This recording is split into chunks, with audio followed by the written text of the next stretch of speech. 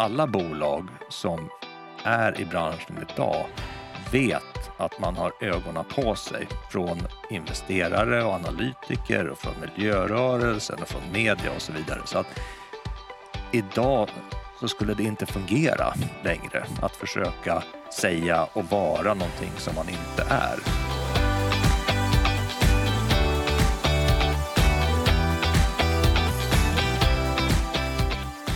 Hej och välkomna till SCA:s ingenjörspodd. Ni hörde just dagens gäst Anders Edholm som är SCA:s kommunikationsdirektör. Idag ska vi prata med honom om vad SCA och skogsindustrin kan föra fram i skogsdebatten.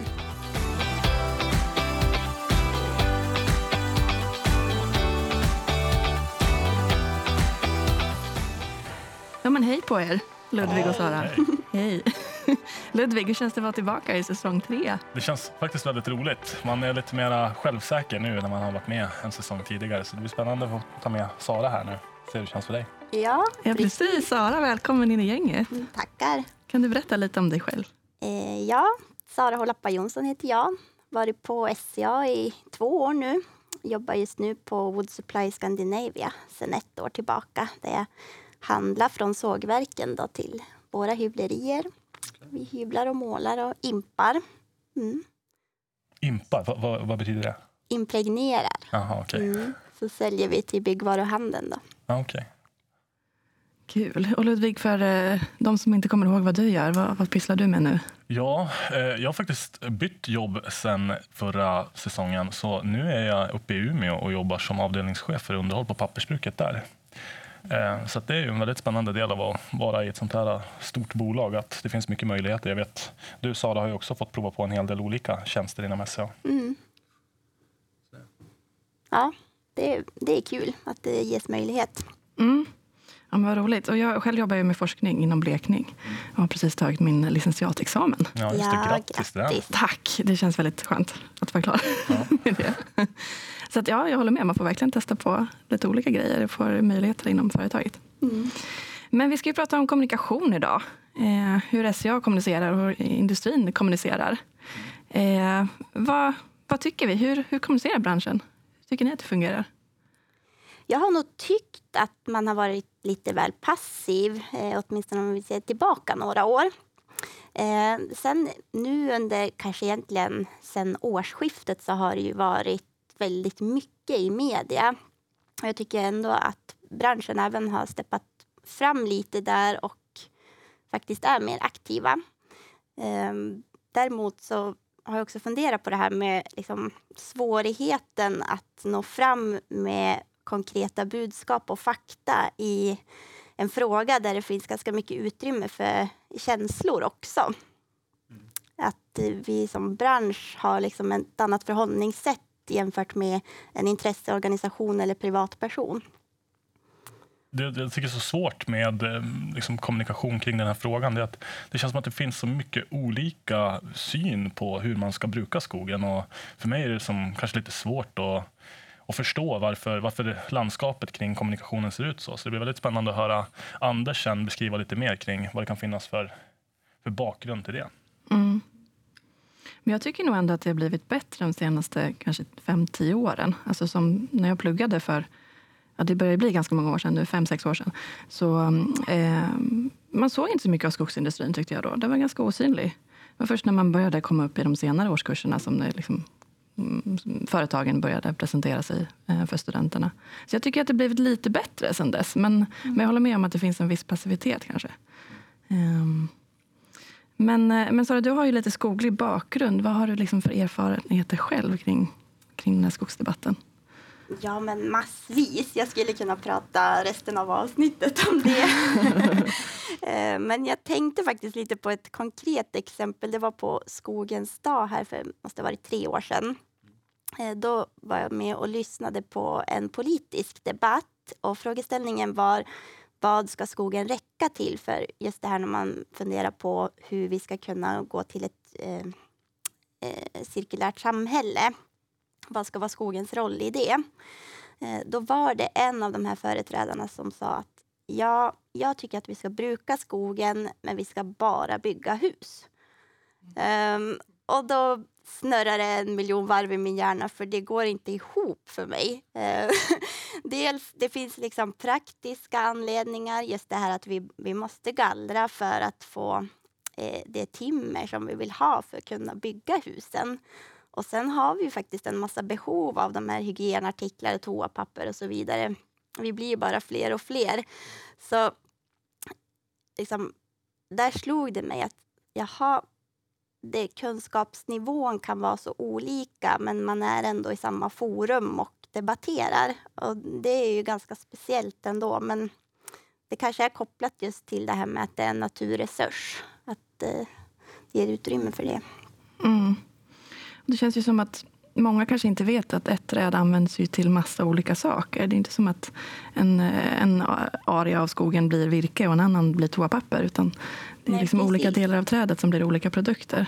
Så att det hänger ju ihop hela branschen. Jag var med på en arbetsmarknadsmässa en gång och fick en väldigt bra fråga. För vi pratar ju ofta om vad vi gör med antingen barrträd eller lövträd. Och frågan var, kan vi göra någonting med stammarna? Jaha. Ja. Tydligen så, i min kommunikation så trodde han att vi använde löven och barren. Men... Ja, precis. Barrmassa och lövmassa. Ja, precis, det är inte barren och löven som används. Ja, okay. Och då märker man vad viktigt det är att kommunicera och liksom sprida budskap och fakta. Mm. Men vad trodde vi om branschen innan vi började jobba i den då? Har den förändrats, uppfattningen på något sätt? Eller? Jag vet inte. Jag tror för min del, jag är ändå på industridelen utav SA. Liksom, så att, det är inte så jättemycket skogsfrågor som är huvudfokus, utan det är mycket mer kring liksom, hur vi bedriver en effektiv industri. Så det är ju skogsindustridelen. Så att jag vet inte om det har ändrats allt för mycket kring liksom, min kunskap kring skog. Jag är ju privat skogsägare sedan tidigare också, så att jag har väl kanske lite koll där. Mm.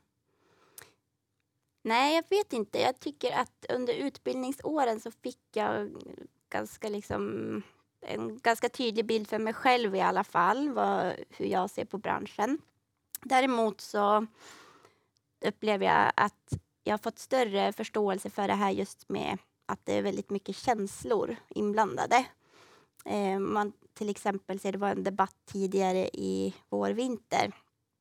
Och då så var det en influencer som la upp på sin Instagram att så här, nu vädjar jag till feminister, antirasister, klimataktivister. Och så var det liksom flera som hade delat det då. Att just sådana budskap kan nå så många utan att man egentligen kanske har faktagranskat eller så. Utan man säger, aha, men feminist, det är klart, det är ju jag. Och så kan man liksom dela ett budskap som man kanske egentligen inte känner till liksom, detaljerna kring det. Så du skulle vilja ha lite mer faktabaserade argumentationer? Ja. Ja, men precis. Alltså för mig har det nog varit så att jag tyckte innan jag började jobba i branschen att det var lite mossig industri. Liksom. Och sen när jag började jobba på SCA så blev man liksom lite frälst under några år och var liksom wow, gud vilken bransch, gud vad coolt det här är, vi kan göra så himla mycket saker. Men sen nu har jag någonstans landat i någon lite mer mångfacetterad insikter kanske. Ja, men som du är inne på, att det finns så många olika synvinklar på det och vad som fungerar bra och dåligt. Och det är klart att vi också har utmaningar som vi måste ta tag i. Liksom. Det är inte, allting är inte perfekt och det är som det är i alla industrier. Liksom.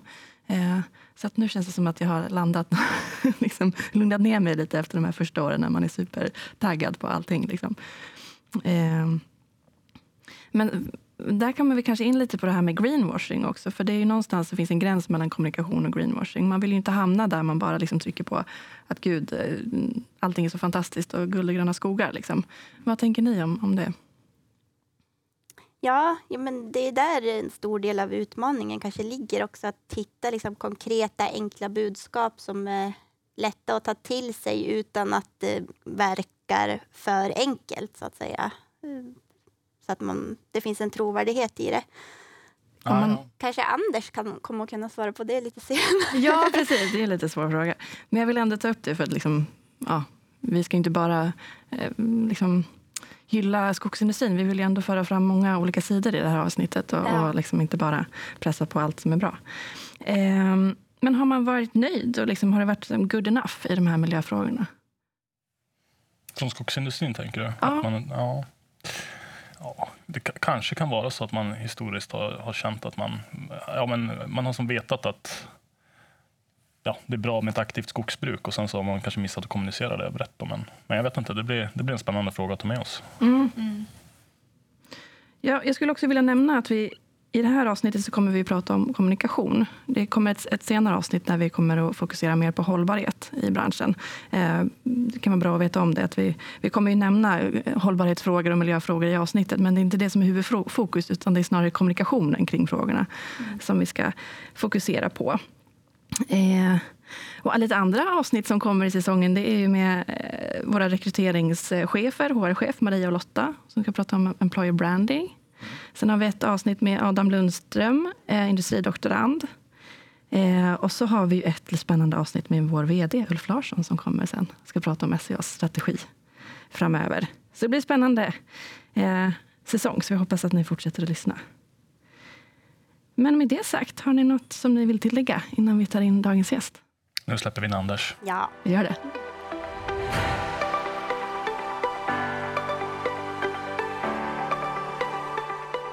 Välkommen Anders. Till den här säsongen så har vi en ny programpunkt för att komma igång med samtalet lite och för att lära känna dig. Så vi kommer börja med några snabba frågor. Känns bra?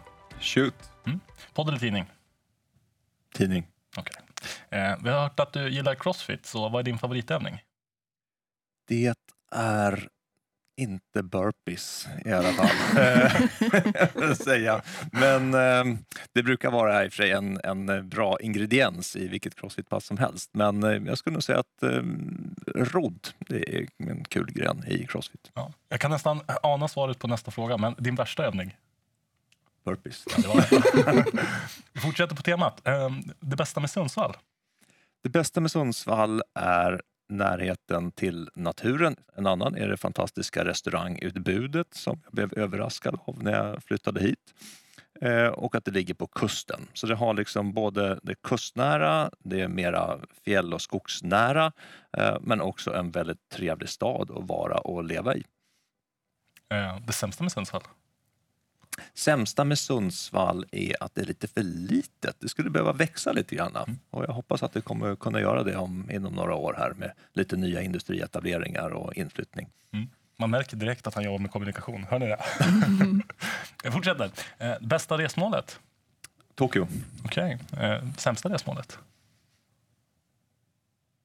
Nu får man ju passa sig för vad man ska säga här, så ingen blir sur någonstans. För man säger får jag absolut inte säga någon svensk stad förstås som sämsta resmålet. Men jag skulle nog säga att det finns egentligen inga dåliga resmål. Men är det något ställe som jag inte skulle åka till igen, då skulle jag nog inte åka igen till Moskva. Det tyckte jag var ganska trist. Okej, spännande. Vi fortsätter på temat Norrland. Favorithockeyspelare? Pass.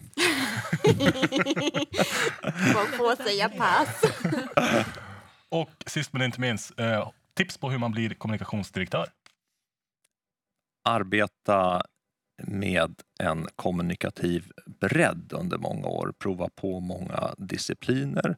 Intressera dig för samhällsfrågor och var nyfiken på omvärlden och dina medmänniskor.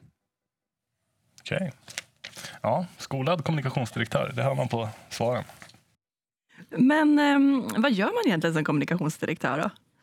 Ja, det är ett ganska brett och allomfattande arbete får man väl säga. Så att en vanlig dag kan handla om väldigt många olika saker. Men i stort kan man säga att det handlar om att ansvara för hur bolaget upplevs av externa intressenter och se till att odla bilden av ett bolag så att det uppfattas på rätt sätt och på ett rättvist sätt av omvärlden. Men det kan också handla om att ta hand om kriser, till exempel kriskommunikation. Är det någonting som inträffar och som vi kommer få en respons från olika intressenter, så måste vi också tänka igenom hur vi ska svara på de typen av frågor som då kan komma. Det är en annan del i en kommunikationsdirektörs arbete. Sen handlar det förstås också om att sköta de här vanliga dagliga kanalerna som vi använder, intern kommunikation, och vi har ju på SCA vårt eget intranät och vi har interntidningar och så vidare. Hela det ska ju också administreras i en kommunikationsavdelning då, som kommunikationsdirektören ansvarar för. Och hur ser en vanlig dag ut på jobbet? Kan man beskriva en sån? Ja, den är väl egentligen inte, kan man säga, ingen dag är den andra lik som man brukar säga, utan visst finns det alltid en planering och det finns projekt som ska drivas och så vidare. Men det kan ju också vara så att det händer saker och ting som måste hanteras väldigt snabbt här och nu. Det kan till exempel vara att det kommer en debattartikel i någon fråga. Det kan hända att någon stor dagstidning skriver en lång artikelserie om skogen till exempel, och vi får en rad följdfrågor kring det som påstås i de här artiklarna från andra intressenter än journalister. Det kan vara människor som läser till exempel den här debattartikeln eller den här artikelserien, och då kommer det upp en massa frågor kring det de har skrivit om, och då måste vi svara på det gentemot de här intressentgrupperna. Och det kan vara intressentgrupper som är allt från privatpersoner som hör av sig till politiker och beslutsfattare som vill veta hur vi ser på en fråga. Så det kan vara mycket som dyker upp under en arbetsdag. Det kan också vara en ren krissituation. Att vi har en skogsbrand någonstans till exempel, och då måste vi kunna svara på frågor kring det från media och närboende och andra målgrupper. Men det finns också de här stora planerade händelserna som en kommunikationsavdelning arbetar med, och det kan ju vara till exempel kommunikationen av en kvartalsrapport eller en pressrelease som ska ut för att ha hänt någonting i bolaget. Ja, men som till exempel tidigare höst så kommunicerade vi att vi går in i ett joint venture tillsammans med finska ST1 för att tillverka biodrivmedel. Och det är typiskt en sån kommunikativ händelse som måste planeras under en ganska lång tid innan vi går ut och kommunicerar det. Men hur ser en dag ut då? Jag tänker det är både sådana här akuta grejer som vi inte kan kontrollera och samtidigt sånt som vi planerar. Hur ofta är det du går till jobbet och det blir som du har planerat?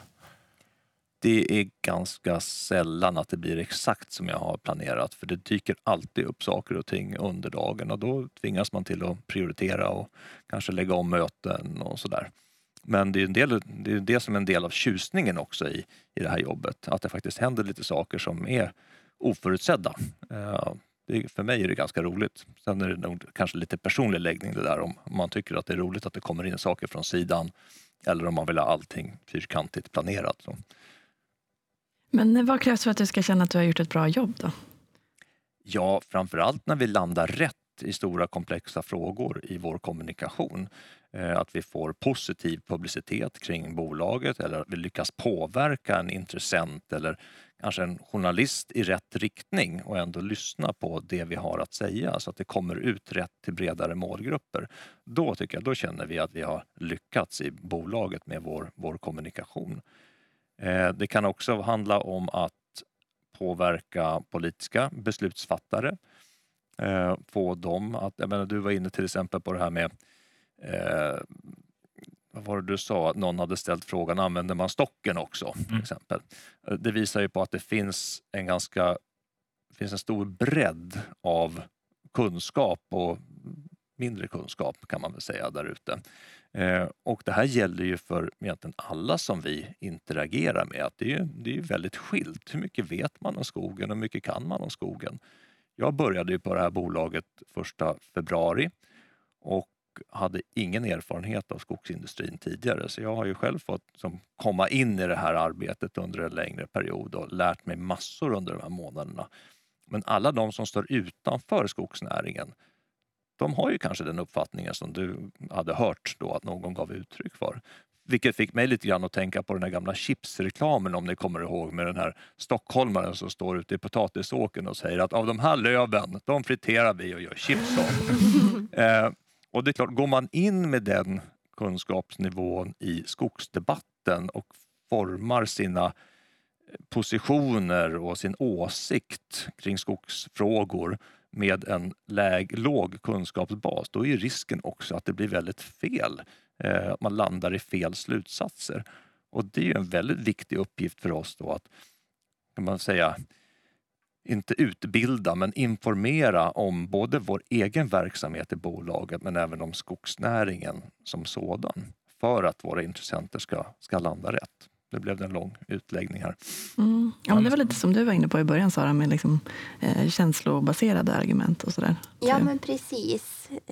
Det var det vi försökte förmedla också, att jag har fått stor respekt för det här att när man faktiskt sitter i den position att man måste argumentera med fakta och liksom ha de här konkreta budskapen, men sen bemöter någon där man kan spela med på känslor. Att det måste ju vara en utmaning. Absolut, och det är inte alltid faktabaserade argument går hem. Hur mycket vi än skulle vilja att faktabaserade argument går hem, så finns det väldigt mycket känslor där ute. Så det gäller ju också att paketera de här faktabaserade argumenten som gör att de blir mottagliga för en bredare publik. Och det är alltid en utmaning att göra det. Hur kan man göra det?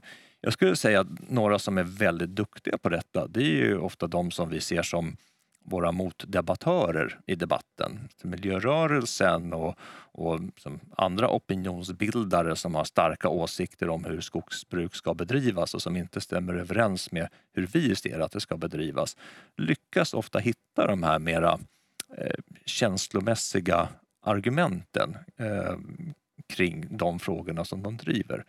Och där tror jag vi kan bli bättre. Vi är väldigt inriktade på väldigt mycket faktabaserade argument, och det ska det vara också. Det ska ju vara korrekt. Men hur kan vi klä detta i som ord och uttryck som gör att det blir mera mottagligt för våra intressentgrupper? Och då måste vi vara dynamiska i vår kommunikation, och vi måste anpassa vår kommunikation för olika målgrupper och intressentgrupper.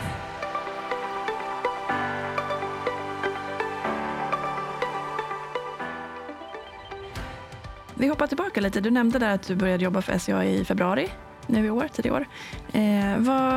Vad gjorde du innan det och vem är du? Ja, det är alltid lite klurig den här frågan. Ja. Vem är du? Ja, jag är född och uppvuxen i en liten by i Västmanland som heter Barkarö, som ligger 1 mil utanför Västerås.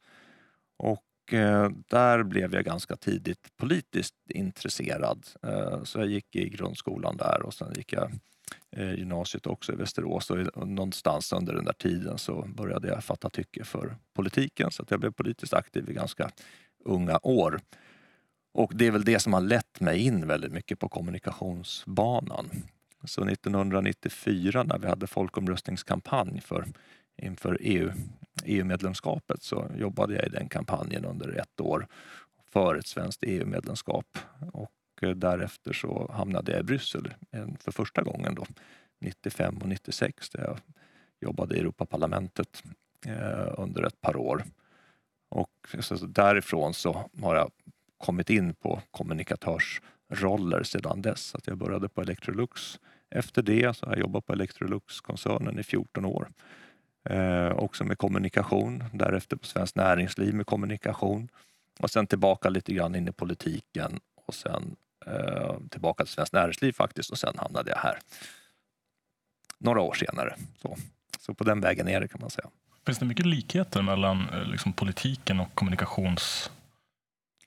Väldigt många som arbetar i kommunikationsskrået, ska jag säga. Och framförallt kanske i byråbranschen har någon form av politisk bakgrund. Men framförallt så är det väldigt många av dem som startade de här kommunikationsbyråerna som idag finns, de större som finns framförallt kanske då i Stockholm, var en aktiv del just i EU-kampanjen 1994. Det är ganska talande faktiskt. Så branschen föddes inte, men den utvecklades väldigt mycket från efter 1994 skulle man kunna säga. Och jag tror att kommunikativa skrået har också utvecklats väldigt mycket sedan mitten på 90-talet. Tidigare så handlade det väldigt mycket om att i ett bolag man skulle skicka ut pressreleaser och sköta lite intern kommunikation, och det var en intern tidning. Nu handlar det ju mer om att forma bolagens varumärke och image och hur de uppfattas och så vidare. Så att kommunikatörsskrået har breddats sedan dess. Och det är nog tack vare också en utveckling som har skett globalt i samhället och vilka krav som ställs på bolag i bolagskommunikation. Mm. Men känner du att du har nytta av din bakgrund inom partipolitiken i din nuvarande roll? Mer nytta än vad jag hade kunnat förvänta mig eller vad jag hade trott när jag började på SCA 1 februari. För att jag hade ju knappt hunnit jobba en vecka för hela den här skogsdebatten som i och för sig hade pyrt lite grann innan för den verkligen kom igång på allvar. Och det har ju varit väldigt, väldigt intensivt nu under det här året. Och då är det klart att i slutändan så är det ju politiker som ska fatta beslut om hur vi ska göra med den svenska skogen. Det finns en skogsutredning, det finns ett antal förslag i den utredningen. Det finns ett antal förslag på EU-nivå. Och det är klart att det kan vara fördel att känna till hur de här beslutsprocesserna ser ut och vilka personer som är inblandade och ta kontakt med dem och föra diskussioner kring svensk skogsbruk och svensk skogsnäring så att vi försöker få politikerna att landa rätt. Precis som andra delar av som svensk opinionsbildning gör och svenska miljöorganisationer arbetar ju precis på samma sätt fast kanske med något andra ståndpunkter än vad vi för fram i debatten.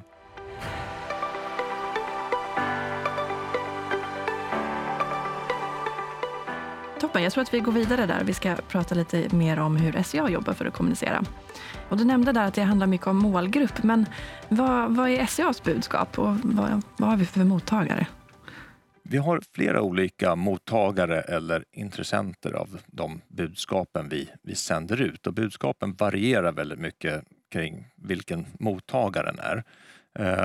Pratar vi intern kommunikation till exempel så är det ju allting som kan vara intressant för en av våra medarbetare att känna till.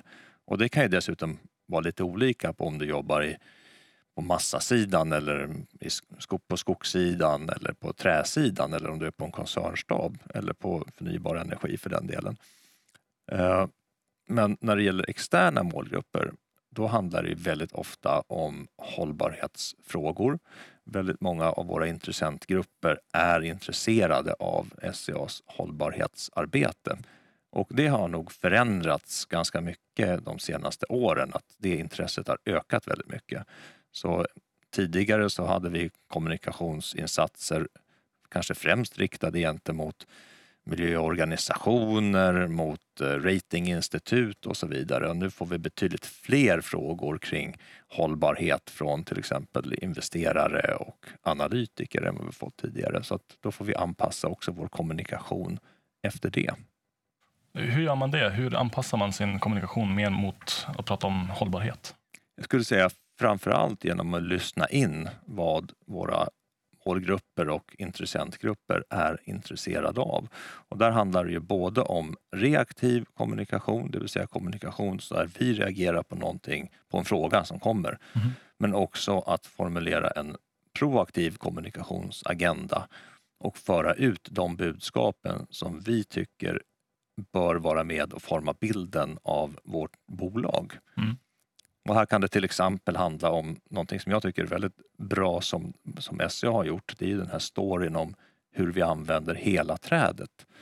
Att vi fäller trädet i skogen, vi gör avverkningen på ett hållbart sätt. Vi använder stocken som du var inne på tidigare. Vi gör sågade trävaror av den. Av det som inte kan bli sågade trävaror, det kan gå till massabruket. Och det som inte kan bli massa och som är kvar kan gå till bioenergi. Och det här leder till att vi bidrar väldigt mycket i klimatarbetet med det sättet på vilket vi arbetar. Och det tror jag, det är proaktiv kommunikation kring den storyn tror jag vi kan utveckla ännu mer. Men det kanske är en väldigt enkel fråga men ett svårt svar. Hur kommer det sig att det ändå är så pass olika synsätt? För det finns ju många olika bilder av hur man ska bedriva skogsbruket. Och hur kommer det sig att det är så olika?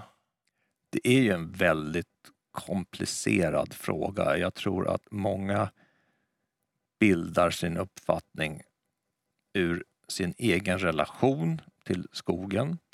Men det finns också väldigt mycket forskning och fakta där ute som inte alltid riktigt överensstämmer med varandra så att säga. Att har man intagit en ståndpunkt i skogsfrågan så kan du nästan alltid hitta forskning som stödjer din tes. Och det i sin tur gör ju att vi på vår sida, från skogsnäringens sida, vi kan argumentera för vår sak och sättet på vilket vi bedriver skogsbruk och industriell verksamhet. Sitter du i miljörörelsen, eller delar av den i alla fall, så kan du hitta forskning som stödjer den tesen som man driver där. Och det här gör ju att debatten har blivit väldigt polariserad. Men vi kommer ju aldrig komma framåt om vi håller på att banka varandra i huvudet med olika forskningsrapporter som stödjer våra respektive teser, så att säga. Utan jag tror ju väldigt mycket på att vi måste börja hitta och landa i en samtalston som fungerar. Och vi måste kanske lyssna betydligt mer på båda sidor på varandras argument. Och sen så ska vi sitta förstås och diskutera och argumentera emot varandra, men vi ska göra det i en rimlig samtalston. Och den samtalstonen känner jag att den finns inte riktigt där idag på den nivån som det borde finnas för att vara riktigt konstruktiv. Men hur ska vi hitta den samtalstonen då? Vems ansvar är det? Det är både vårt ansvar och våra, så att säga, motståndare i debattens ansvar att göra det. Vi ska fortsätta föra fram fakta och våra argument och så vidare. Men det finns ingen anledning till att använda överord i den här debatten, utan jag tror mer på betydligt många fler samtal med våra olika intressentgrupper snarare än att banka varandra i huvudet med argument som jag vet att de i alla fall inte lyssnar på. Jag skulle vilja komma in lite på det här med vilka frågor som är de viktigaste just nu, eller mest aktuella kanske man ska säga.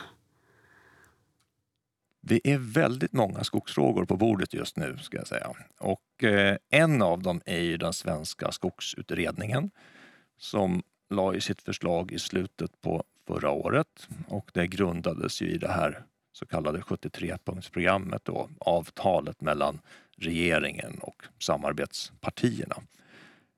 Och den kom ju fram till en mängd olika förslag, men det som har debatterats mest där, det är väl frågan om den fjällnära skogen.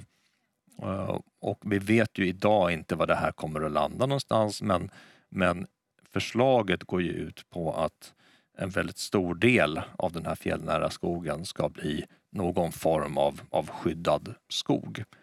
Och sättet på vilket man ska göra det då, det är väl det som har debatterats väldigt mycket. Om det ska bli en ren expropriering, det vill säga att staten går in och löser ut de här markägarna som finns i det här området.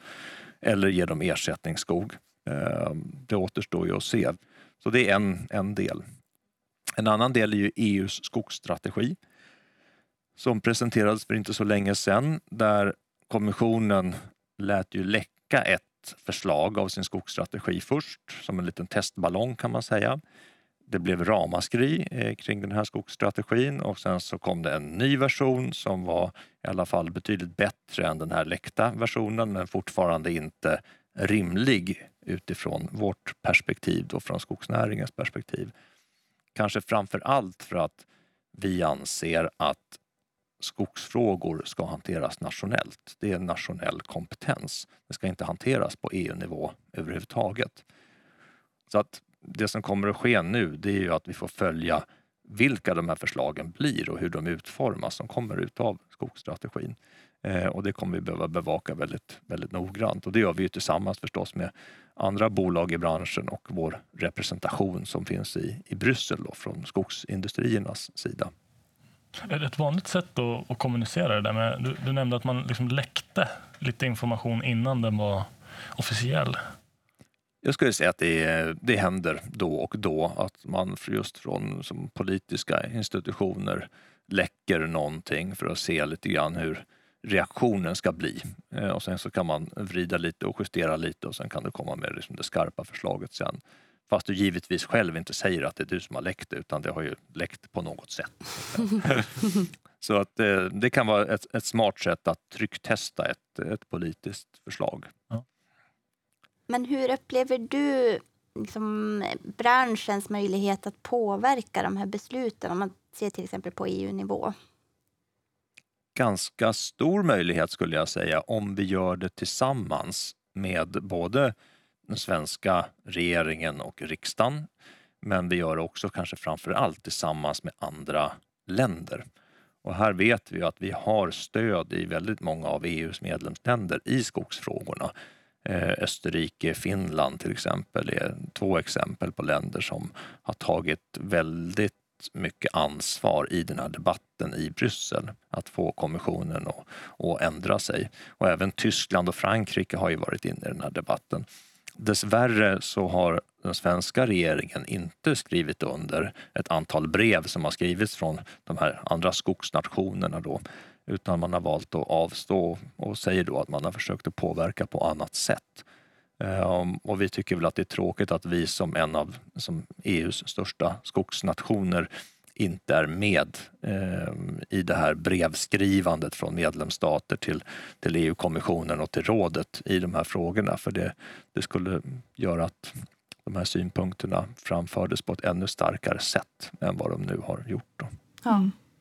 Men du säger brevskrivande här. Jag funderar lite på vad är det för typ av kanaler vi använder? Det låter ju väldigt gammaldags med brevskrivande. Men brevskrivande är faktiskt en ganska viktig del i påverkansarbetet i Bryssel. För att då har du ett officiellt dokument som du har skickat in med din officiella ståndpunkt.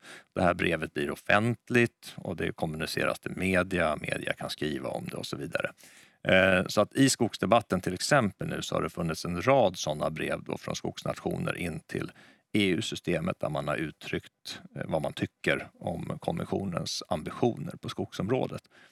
Och jag vet att under den tiden jag jobbade i Bryssel för Svenskt Näringsliv så var vi medlemmar i Business Europe då, som är ett slags svenskt näringsliv på EU-nivå. Och även där så var det då brev som skickades från Business Europe i en rad olika frågor in till kommissionen. Och även Svenskt Näringsliv har använt den samma kanal så att säga. Så att det är ett väl beprövat sätt att föra fram sina åsikter till EU-kommissionen då. Förutom en rad andra verktyg som man har i verktygslådan med allt från möten till debattartiklar och mediala engagemang och så vidare. Ja, just det. Men jag vet ju till exempel att du personligen är väldigt aktiv på LinkedIn och kanske andra sociala kanaler. Hur mycket använder vi SCA, de sociala kanalerna? Vi använder dem ganska frekvent skulle jag säga, eller kontinuerligt. Så vi har ett stadigt flöde av inlägg i sociala medier från SCA:s sida. Kanske då framförallt på LinkedIn. Vi är på väg att starta ett Instagram-konto för koncernen också. Så att jag skulle säga att vi använder sociala medier, men vi kan definitivt utveckla sättet på vilket vi använder. Men vi måste också tänka till lite grann på att om vi pratar om de här politiska frågorna på EU-nivå, hur mycket ska vi använda våra sociala kanaler från bolaget och kommunicera i politiska frågor? Och hur mycket ska vi jobba tillsammans med andra bolag i vår branschorganisation, skogsindustrierna, för att nå största möjliga påverkan? Sen har vi också en europeisk organisation, CEPI, som är som de europeiska skogsindustrierna kan man säga, enkelt uttryckt. Även där ska vi jobba genom dem för att påverka EU-systemet. Så att sociala medier kan vara jätteviktigt, men där får man också tänka till på vad som är rätt att använda när. Och ibland kan det vara enklare också för att jag eller någon annan företrädare för SCA använder ett personligt konto och för fram en åsikt. För då är det inte bolagets officiella åsikt som förs fram. Och det är ju lite nytt det där i sociala medier, för att det blir den här mixen av representant för bolaget men också som privatperson så att säga. Så man får använda det på ett klokt sätt med förhoppningsvis gott omdöme. Ja. Vad tänker du om poddmediet här då? Sköter vi oss? Jag tycker det är jättebra med poddmediet och jag lyssnar gärna på poddar även om jag faktiskt läser väldigt många tidningar som jag svarade på först här i de här snabba frågorna, så har jag börjat lyssna på poddar mer och mer och har ett antal prenumerationer. Och det här var faktiskt en av de första poddarna som jag började prenumerera på precis när jag visste att jag skulle börja jobba här. För det var ett jättebra sätt att lära känna bolaget, att lyssna på den här podden. Men också att titta på kapitalmarknadsdagen till exempel, där vi presenterar utförligt våra affärsområden för kapitalmarknaden. Tips för alla som lyssnar att gå in på SCAs hemsida och även titta på kapitalmarknadsdagen om man vill lära sig mycket på kort tid om bolaget.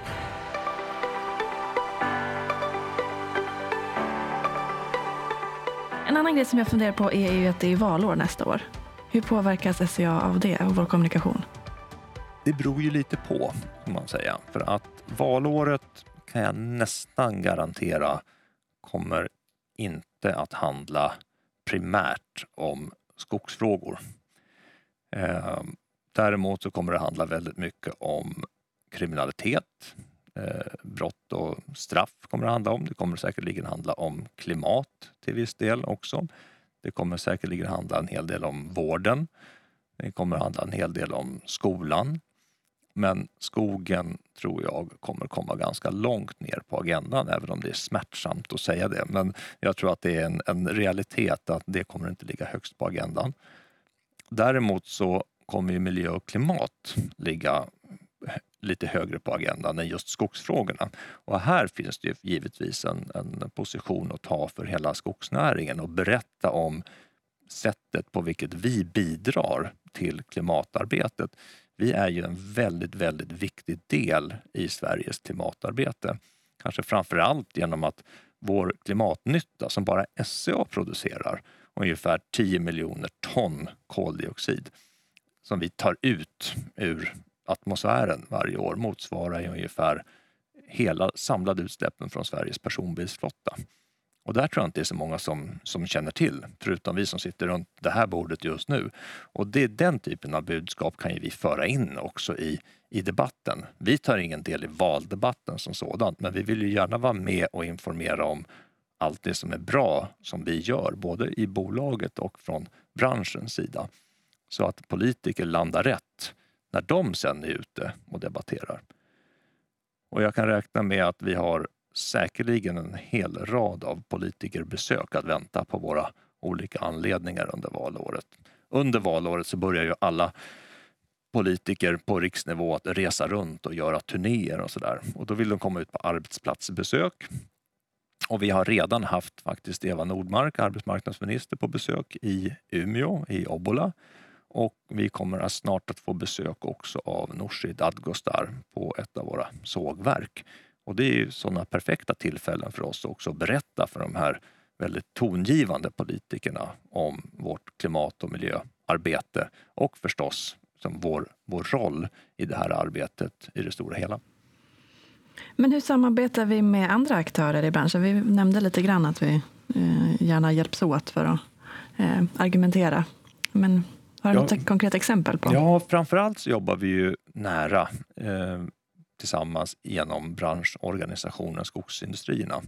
Och skogsindustrierna genomför en hel rad olika typer av kommunikationsinsatser och tar ju del i debatten och de svarar på remisser som kommer både från EU-håll men också från svenskt håll. Så det är en väldigt viktig del. När det gäller kommunikation så har vi samarbetat i någonting som heter Svenska skogen. Och de har genomfört stora reklamkampanjer tidigare. Just under hösten här så genomförs det en så kallad native annonseringskampanj, det vill säga textannonser i olika medier så man får lite mer utrymme att lägga ut orden i den här typen av textannonser. Det är ungefär som att det är artiklar fast det är betalda artiklar som läggs ut på olika medier, så vi kommer finnas på Svenska Dagbladet till exempel och i några andra Schibsted-medier genom den här organisationen. Och det är mer en kommunikationsorganisation. Sen har ju vi också delar där vi är medlemmar i andra branschorganisationer. Så Svensk Vindenergi till exempel är vi medlemmar i. Och det beror ju på att vi leasar ju ut eller arrenderar ut mark för etablering av vindkraft. Vi har ju en ganska stor markareal i norra Sverige och där finns det väldigt många bra vindlägen. Och då finns det många av de här vindkraftsutvecklingsbolagen som gärna hyr mark av oss för att ställa vindkraft på. Och därför är det viktigt för oss också att ta del i den här vindkraftsdebatten. Och då gör vi mycket det genom Svensk Vindenergi, då, den organisationen. Så att här finns det ett nät, kan man säga, av olika branschorganisationer där vi är medlemmar i och genom vilka vi påverkar då och är med i debatten. Och det kommer vara viktigt också under valrörelsen. Och framförallt på vindkraftsområdet här så finns det ju ett utrymme för att vara med och informera politiker i några olika politiska partier så att de landar rätt i vindkraftsfrågan. För där kan man prata om en polariserad debatt i många delar av landet. Och där behöver också, så att säga, samtalsnivån upp lite grann när polariseringen brytas och så man kan föra mer samtal om just vindkraftsetableringar och vikten av vindkraftsetableringar för svensk industris konkurrenskraft. Och kanske framför allt då för svensk industris konkurrenskraft i Norrland, där vi nu ser en återindustrialisering av stora delar av Norrland genom stora etableringar av fossilfri stålindustri till exempel och batteritillverkning och så vidare. Men vårt budskap, hur skulle du säga att det skiljer sig från hur du uppfattar att allmänheten ser på skogsbruk? Tittar vi tillbaka några år på hur allmänheten ser på skogsbruk. Det här är en fråga som har mätts av skogsindustrin under många, många år, så vi kan se tidsserier. Och vi kan då notera att 1988 då var det faktiskt nästan 35% av svenskarna som tyckte att den svenska skogen sköttes mycket eller ganska dåligt. Men de senaste åren då så har den där siffran förbättrats ganska radikalt. Så att när vi gjorde om den här mätningen förra året, 2020, då var vi nere på 10% som tyckte att skogen sköts mycket eller ganska dåligt.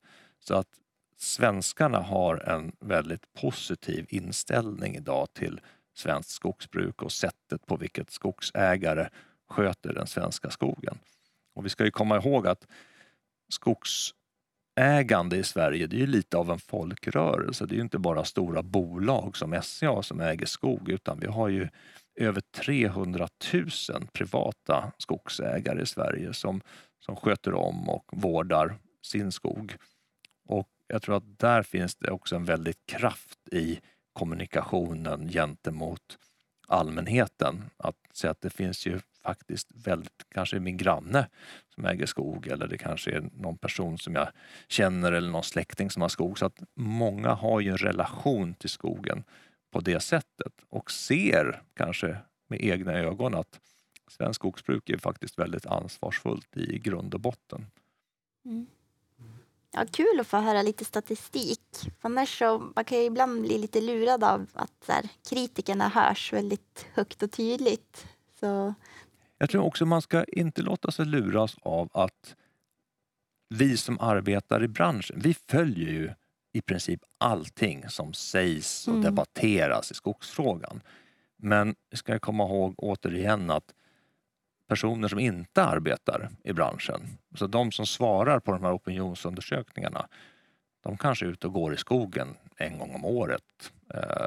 De läser artiklar men kanske skummar förbi de som handlar om skogen, för det ligger inte inom deras intresseområde.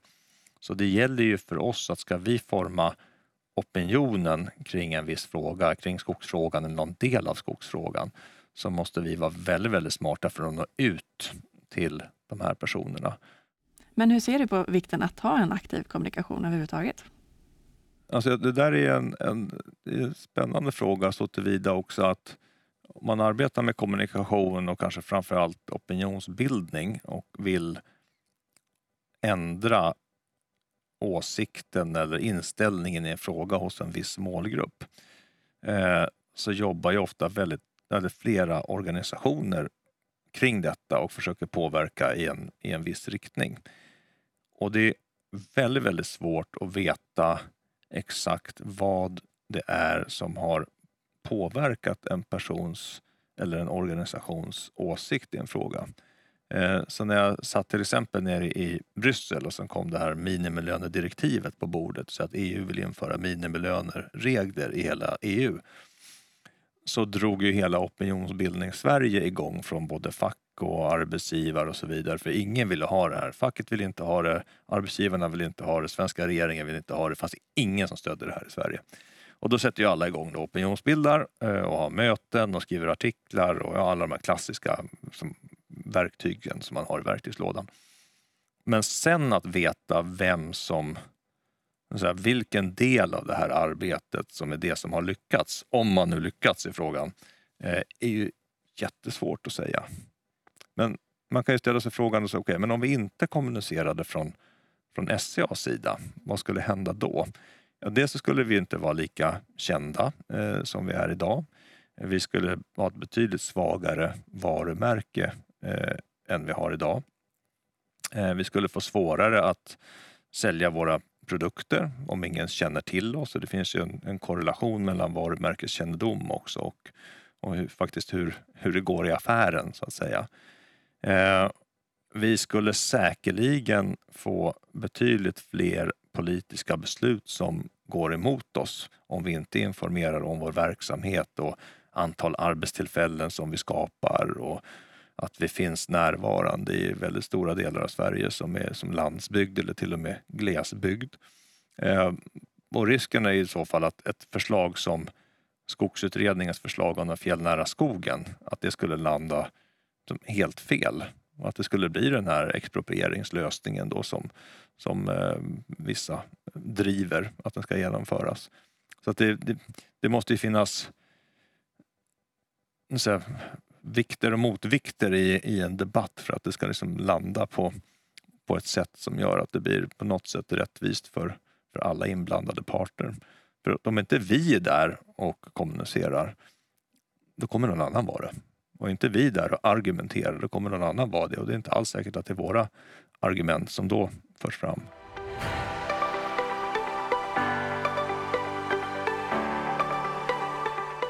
Du sa att det var lite olika sätt att kommunicera beroende på målgrupp. Men om du bara får välja 3, vilka är de viktigaste kanalerna vi har då?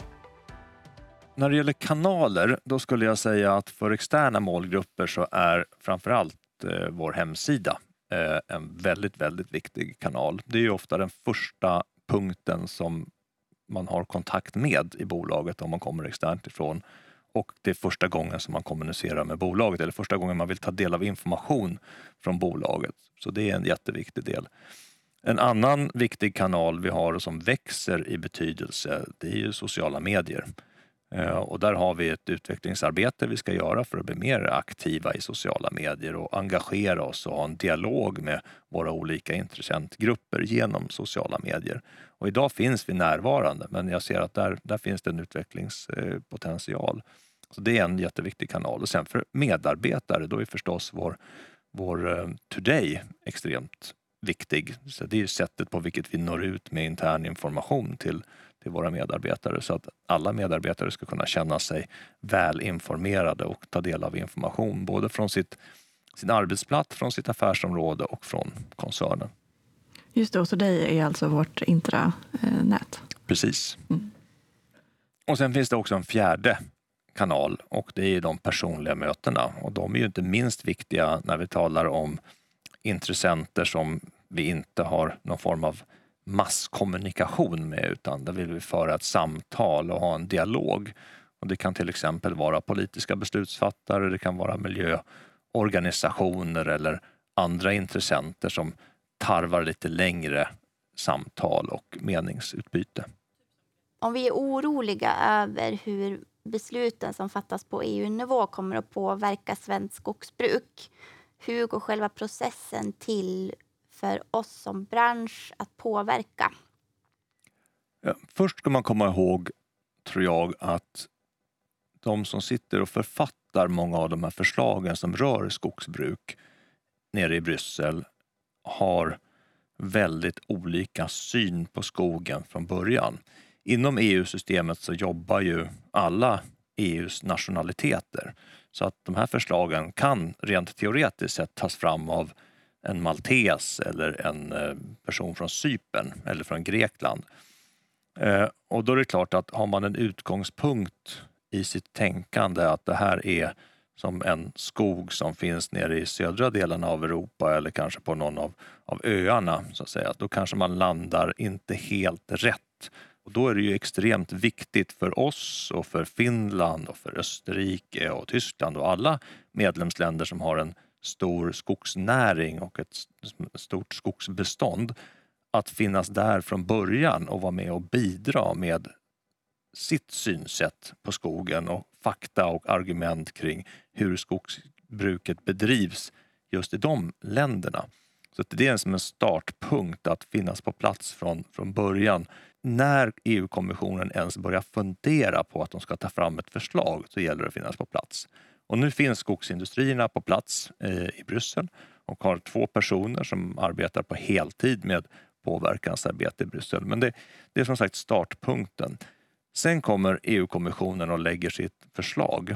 Och här finns det då en möjlighet dels för oss att gå in och påverka EU-kommissionen för vidare förslag som kommer senare. Men då börjar ju nu Europaparlamentet bli mer och mer intressant så att säga för oss också att vara med och påverka i. Och där kan vi jobba gentemot de svenska Europaparlamentarikerna från alla partier. Påverka dem så de landar rätt i de här skogsfrågorna när EU-kommissionens förslag ska behandlas av Europaparlamentet. Och sen den tredje delen är ju förstås medlemsstaterna. Samtliga medlemsstater i EU har ju också egna representationer i Bryssel. Sveriges största utlandsmyndighet är faktiskt den svenska EU-representationen i Bryssel. Och precis likadant har alla andra länder. Och här finns det en möjlighet för Sverige som nation då att påverka besluten när de kommer upp i rådet. Och vi har en möjlighet i vår tur att påverka kanske framförallt genom vår europeiska samarbetsorganisation eller genom våra systerorganisationer till skogsindustrierna i andra länder så att andra länder då också kommer hamna rätt i de här frågorna. Så det är ett stort och komplext system, EU-systemet, men det finns också väldigt goda möjligheter att påverka beslutsprocesserna där, för det är ett väldigt demokratiskt och öppet system. Bra. Vi ska avsluta med en programpunkt som vi brukar kalla för frågestafett. Och då kommer du få ställa en fråga till nästa gäst. Och det är faktiskt 2 stycken. Det är både Maria Nyberg och Lotta Wikström som kommer att prata om rekrytering och ja. Då, Maria och Lotta, skulle jag ställa frågan kring hur ni ser på nyindustrialiseringen av Norrland och alla de här etableringarna nu som ska komma på plats med fossilfritt stål och batterifabriker och så vidare. Hur kommer det påverka kompetensförsörjningen här generellt och hur kommer det påverka kompetensförsörjningen för SCA mer specifikt när konkurrensen kommer öka väldigt mycket kring vilken arbetsgivare som den kvalificerade arbetskraften ska välja? Ja, det blir spännande att höra. Ja, men tack så mycket Anders för intervjun. Tack så mycket och tack för att jag fick komma hit. Tack.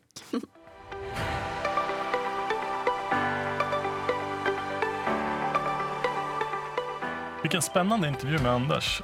Det som jag blev lite förvånad över, det var liksom hur pass hög nivå det var på vår kommunikation. Att det handlar om att liksom påverka på politisk nivå. Alltså att vi tar ansvar för att de politiska besluten ska bli så rätt som möjligt. Att vi liksom fungerar som en motvikt i det här systemet av att vi får upp all information på bordet så att besluten blir så bra som möjligt. Det var lite oväntat för mig. Vad säger du, Sara? Vad tar du med dig från avsnittet? Ja, men jag håller med dig, Ludvig. Och jag tycker att det är väldigt coolt, måste jag säga. Alltså, det är just med kommunikationens kraft när det finns så många intressenter och skogen har så många olika värden. Att på något sätt kalibrera sig där och lyfta fram de viktigaste budskapen. Och som poddgäst så man märker ju att han jobbar med kommunikation. Han var ju otroligt lätt att intervjua. Det får man verkligen säga. Mycket bra svar. Men då tror jag att vi avrundar det här avsnittet. Och ni som lyssnar, ni får jättegärna höra av er till oss med förslag på ämnen eller andra åsikter om avsnittet. Och då kan du skicka ditt mejl till podcast@sca.com. Du har lyssnat på SCAs ingenjörspodd producerad av SCA med mig Sara, Ludvig och Sara. Gå gärna in på karriärsidan på sca.com om ni vill veta mer om vilka möjligheter som finns inom skogsindustrin. Och glöm inte att lyssna på nästa avsnitt.